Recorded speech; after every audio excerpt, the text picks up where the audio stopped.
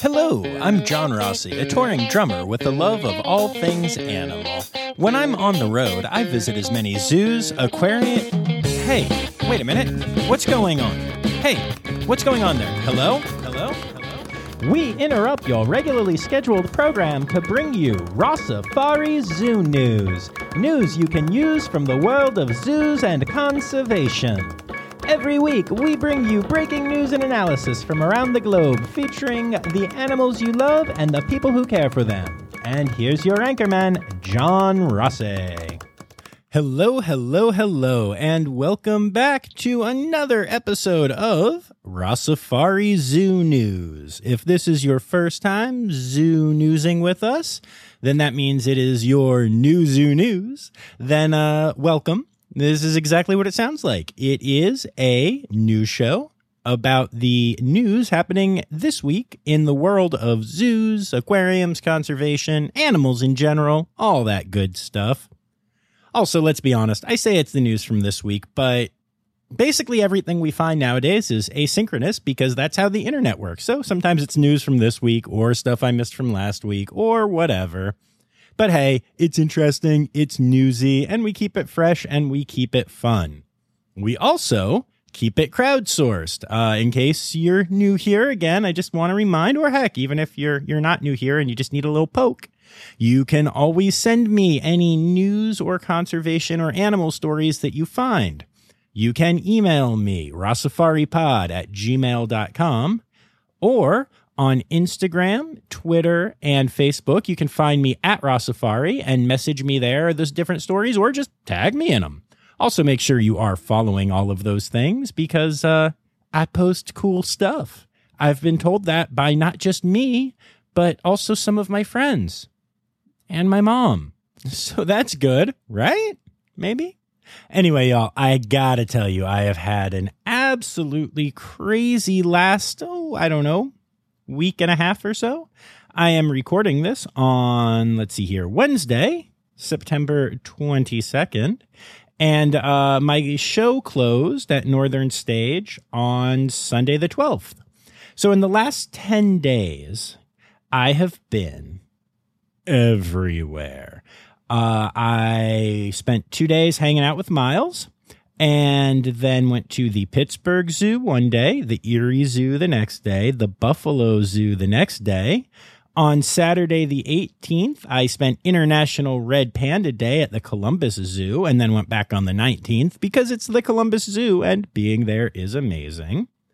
Then on the 20th, it was back to the Buffalo area to hit up the Buffalo Zoo again. And then on the 21st, shot across the border to Toronto and went to the Toronto Zoo. Now, if you've been with this podcast from the beginning, then you will remember that one of my earliest episodes was with Lisa Termini, a keeper there, who takes care of some red pandas, amongst other things. Well, Lisa and I have stayed buds since doing the episode over Zoom because our border was closed at the time. And this was our first time actually getting to hang out together, and it was magnificent. I'll be sure to post some photos coming up soon, both on my main feed and in my stories. And yeah, it was just a great time. Lisa let me hang out with a wombat, which was really cool. That's the first time I ever met a wombat. I got to meet the two red pandas that are currently at the Toronto Zoo, one of whom is leaving soon. That's Adira, also known as Baby Red. And the other one of whom is Suva. My two most liked photos ever both happen to be of Suva. So that was pretty cool to finally get to connect with him. And then hang out with some camels as well. It was wonderful. I had a really great time. And I just want to say thanks to Lisa and everyone at the Toronto Zoo for that experience. And then today, before heading home, I got a little bit of time at a zoo with some pandas. Some giant anteaters. Can't tell you where yet, though, because it's going to be an upcoming episode. Did a couple interviews there. Might be 2 episodes. Not really sure yet, and I don't want to spoil it. But yeah, that has been my last 10 days, and it has been marvelous. All right, well, there's your little quick update on me, and I hope that y'all are having an amazing time as well. And now I'm going to play an ad. Today's episode is brought to you by Daydreamer Studios. Do you have stories and expertise to share with the world? Have you ever thought about starting your own podcasts? There's no better time to start than now with the help of a trusted production partner. Daydreamer Studios is a full-service production company that takes all the stress off your plate. You can focus on creating engaging content while they focus on recording, editing, audio engineering, hosting, and publishing on 22 platforms. Log into the advanced remote system with one click, and the Daydreamer team will be on the other end, ready for you to record everything you have to say. Owned and operated by Daydreamer Network, Daydreamer Studios continues on the company's mission to empower storytellers of all kinds by making podcasting accessible to all. For more information and current promotions, visit daydreamernetwork.com/studios. All right, so without further ado, I think it is time to get into our newsy stories. So here's a song. Zoo News, Zoo News. It's the news that's about zoos, Zoo News. Whoa, whoa, whoa. All right, and so since I started off there by talking about my recent trip to the Toronto Zoo, I'm going to also do a follow-up story from, I think, last week. I think it was last week when I told you about the fact that the Toronto Zoo now has scannable QR codes that you can use to do a symbolic animal adoption right there on the animal enclosure. So when you see a lion and you're like, oh my gosh, I'm in love with this lion, all you have to do is hold your phone camera up and tap the little linky link, and you can do a digital virtual adoption of said lion. No having to think about it later, no having to remember when you go home. You can walk away having adopted the lion that you were looking at. And they're doing this for a bunch of animals, and it's really cool. Well, first of all, I can now confirm firsthand that the Toronto Zoo is doing this because I saw them everywhere. Lions had them, cheetahs. It was really cool. But also, they had another thing set up by their baby tiger. I mean, it's really all their tigers, but everyone's going to see the baby tiger, right? And it was just a sign that said that if you wanted to donate $5 to their cause there, to the Toronto Zoo, because you like the tigers, you could do it right there. It wasn't even QR code based. It was literally a reader for the type of credit cards that you just tap the edge on. And, yeah, it makes a little dingy noise, and you've donated $5 to your Toronto Zoo. How amazing is that? I love seeing the innovations in signage at zoos, not just because they're getting better at getting information out, but also because this is such a great example of capturing the moment where someone is passionately moved by an animal and then getting them to turn it into an actual tangible thing that they do, be it donating $5 or doing a symbolic adoption. This is just amazing to me. And I have the feeling that the Toronto Zoo and other places that are amazing at this kind of thing, like the Georgia Aquarium, are just at the beginning of figuring out how to use newer technologies to improve their signage. And now we're going to talk about one of my favorite things, the in situ conservation efforts being done through and at zoos.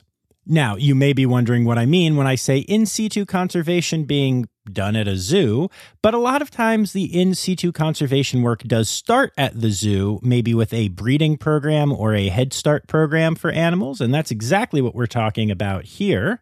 Nearly 1,000 eastern spadefoot toads are being released into the wild by Roger Williams Park Zoo. They're being introduced to 3 artificial breeding sites in Rhode Island in efforts to expand the range of this statewide endangered species. Operation Spadefoot Rhode Island is made possible by the Rhode Island Department of Environmental Management, the University of Rhode Island, U.S. Fish and Wildlife Services, the Natural Resource Conservation Service of the USDA, the South Kingstown Land Trust, Rhode Island Natural History Survey, and, of course, Roger Williams Park Zoo. And, you know, I name all those partners with the zoo, not just because they deserve recognition too, but because it's amazing to me that it takes all of those different agencies and groups and just, humans from all different areas to do a project like this. I honestly find that level of teamwork, especially with government involved, just incredible.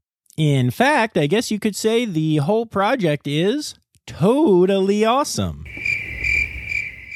And of course, you may have guessed it, but of course, all of this is being spearheaded by our good friend Lou Perotti at Roger Williams Park Zoo. The man is phenomenal. And if you haven't heard his episode yet, go check it out. The National Zoo in Washington, D.C. has announced that all lions and tigers at the zoo have tested positive for the virus that causes COVID-19. All of the great cats are being treated with medication and are under close observation. At this point, there is nothing more to report on the story, but this just serves as a reminder that this disease is real and does not just affect humans. Mask up and vaccinate yourselves, y'all. Maybe one day we'll get to do a Zoo News episode where I don't have to say that because I'm not doing a story about this stupid disease. Maybe, someday. Anyway, have you heard of the Wilds in Cumberland, Ohio?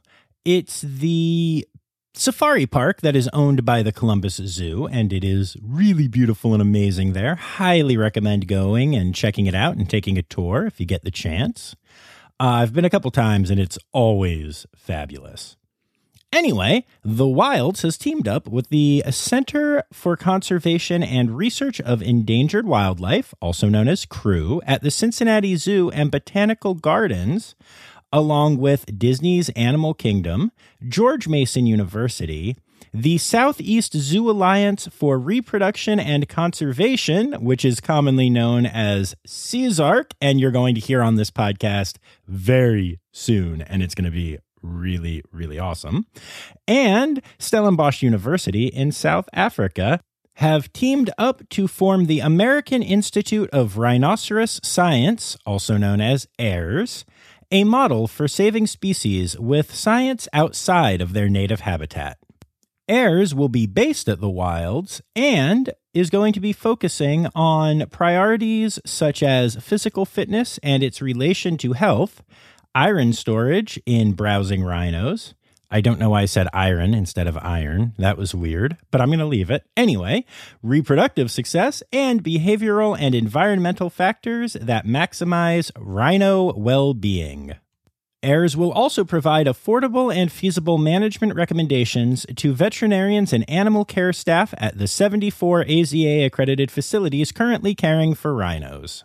Given the insane amount of rhino poaching that is going on right now, the populations that are in captivity are more important than ever for the survival of the species, and AIRS absolutely aims to make their lives as good as possible.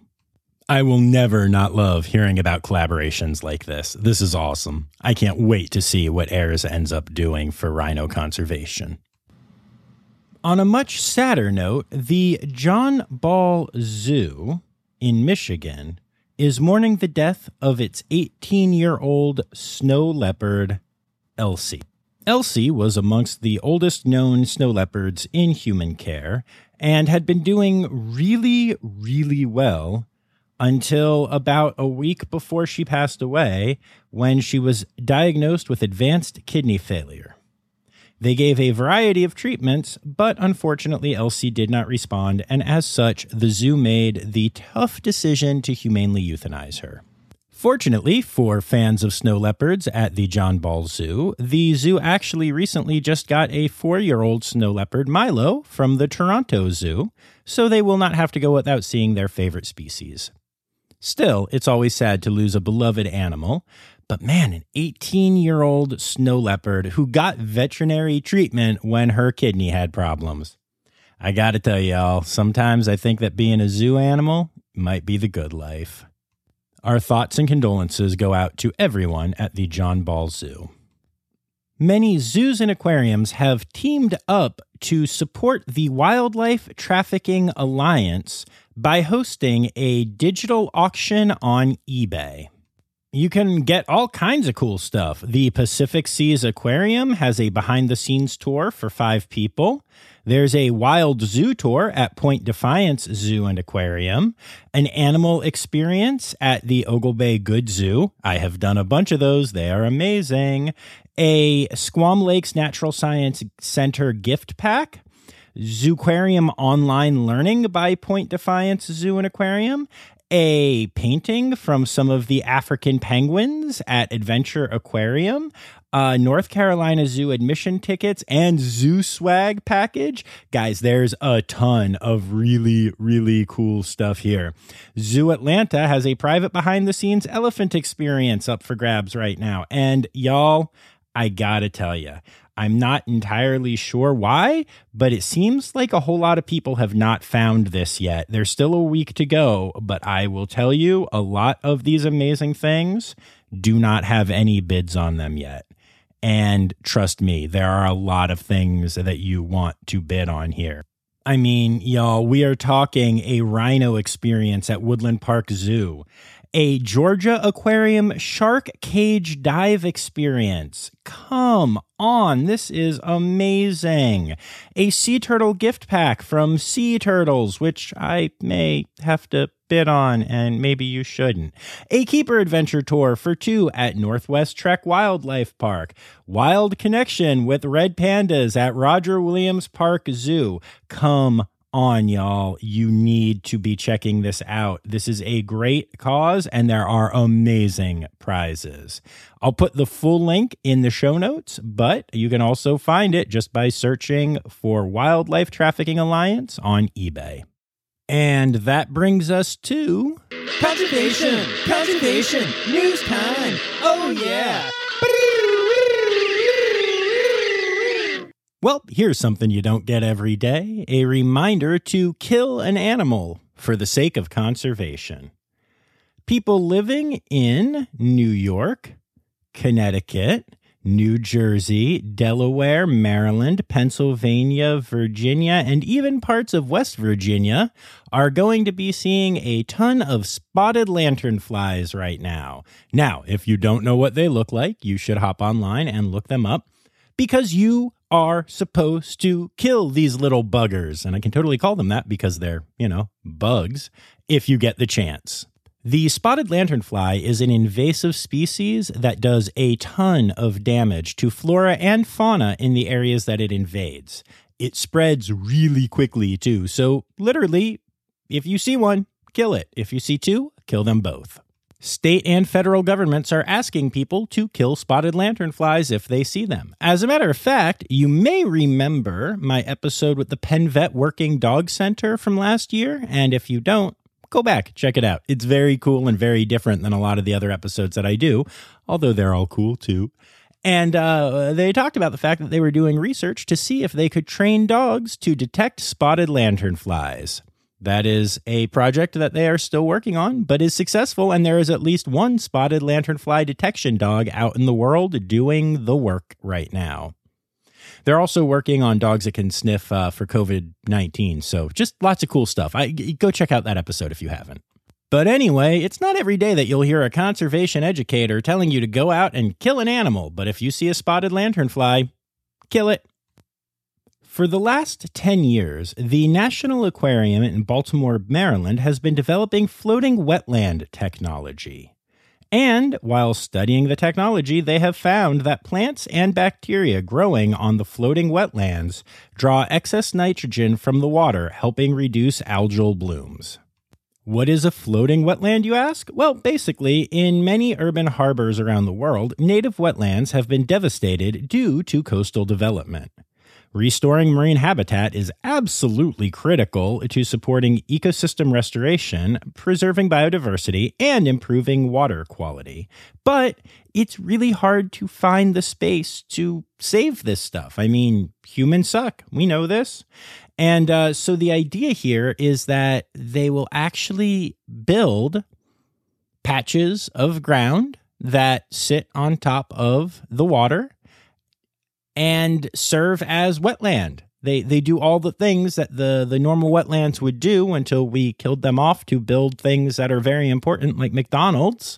And Yeah, so now they just sit out in the water and do the same job. These are man-made, but of natural grasses and stuff. And it's incredible technology, the work that's going into them.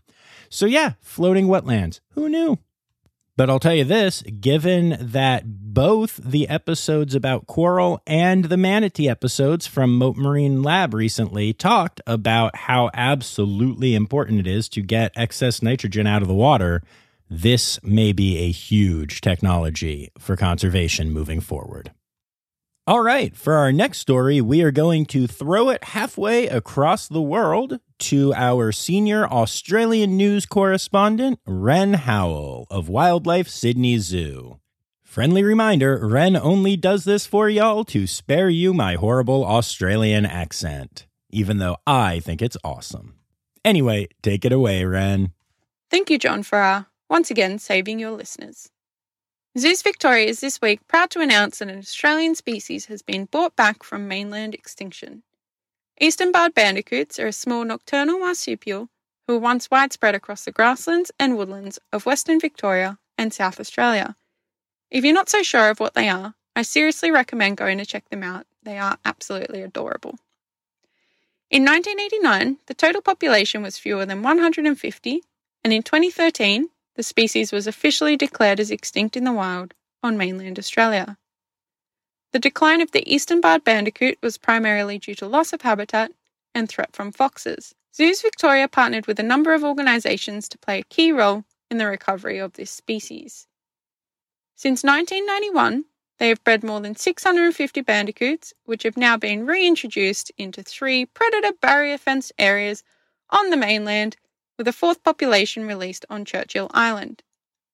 While they do ensure the captive population is released into fox-free sites, they are actually also conducting a trial to see if Marama dogs can protect the eastern barred bandicoots from predators as well.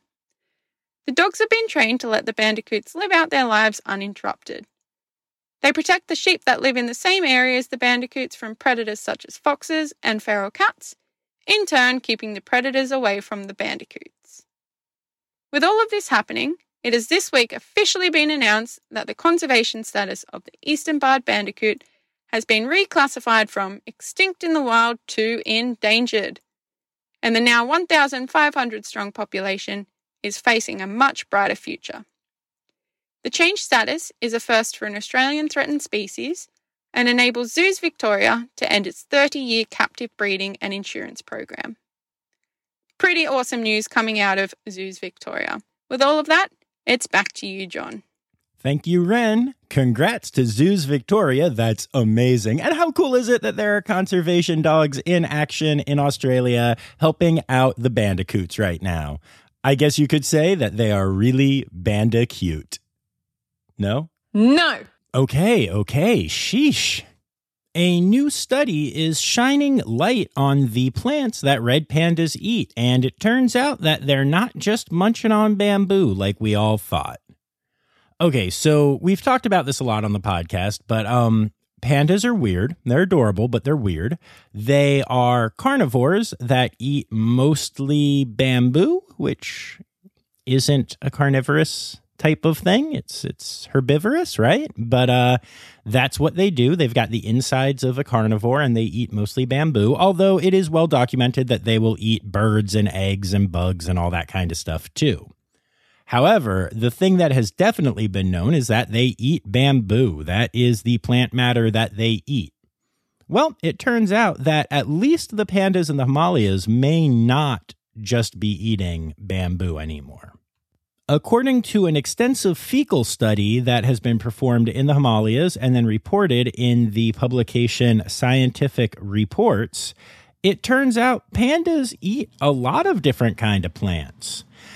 So they do eat a ton of bamboo, as we know. But apparently in the wild, their diet also depends on Lepisaurus ferns and other broadleaf taxa like Betula, Engelhartia, Rhododendron, and Quercus. And I'm pretty sure I said at least some of those right. Pretty sure.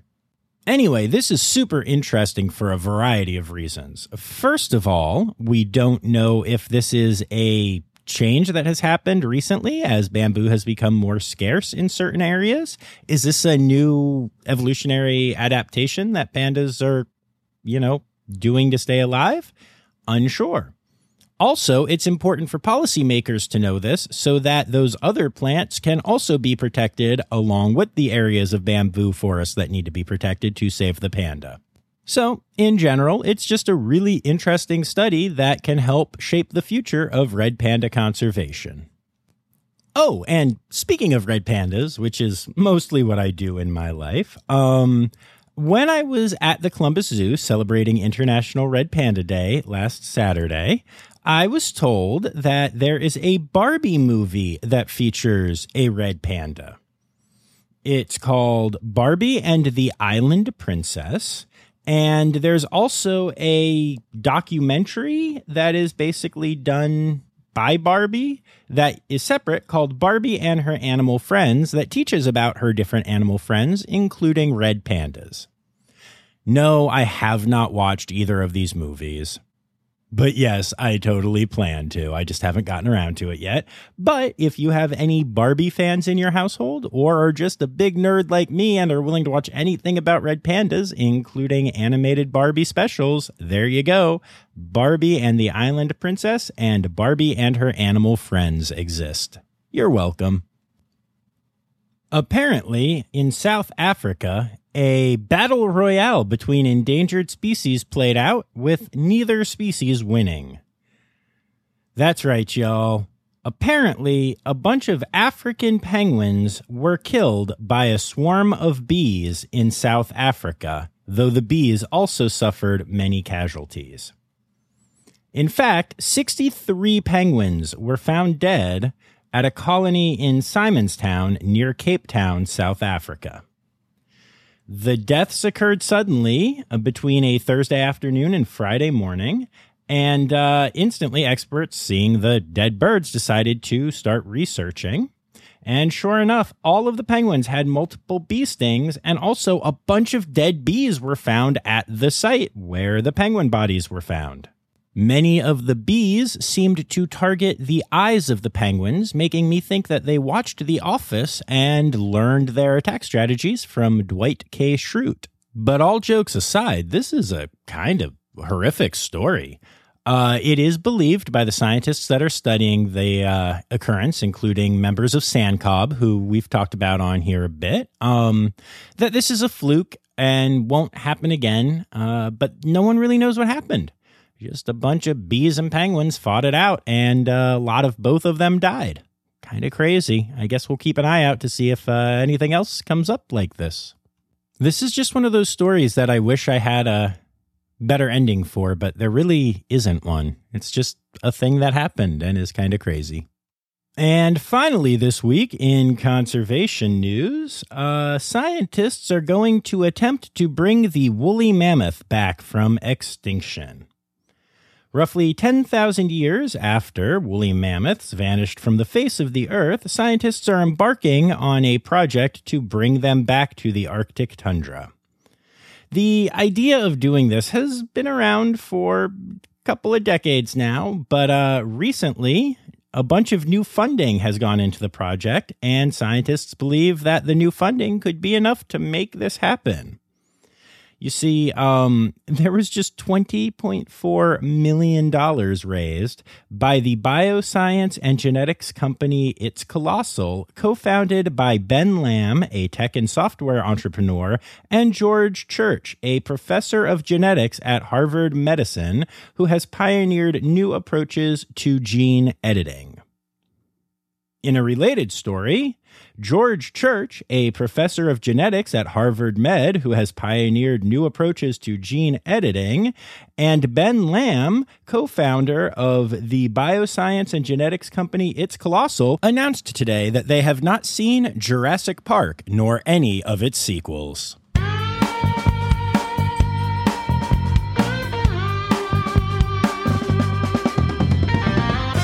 In other news. So, as y'all know, a lot of my Zoo News stories that I say here are crowdsourced. People send me these things, and then I put them into the show, and it's a lot of fun. Sometimes, though, it can be challenging because someone will send a story that I already reported on, and I have to remember whether I already did this or not, and then read it and see if it's an update or whatever. So when I got this next story sent to me, I read the headline and thought, oh, this is a duplicate from last week, because it starts off and says, I think I see a zebra. Police release 911 call regarding zebras running loose in Wisconsin.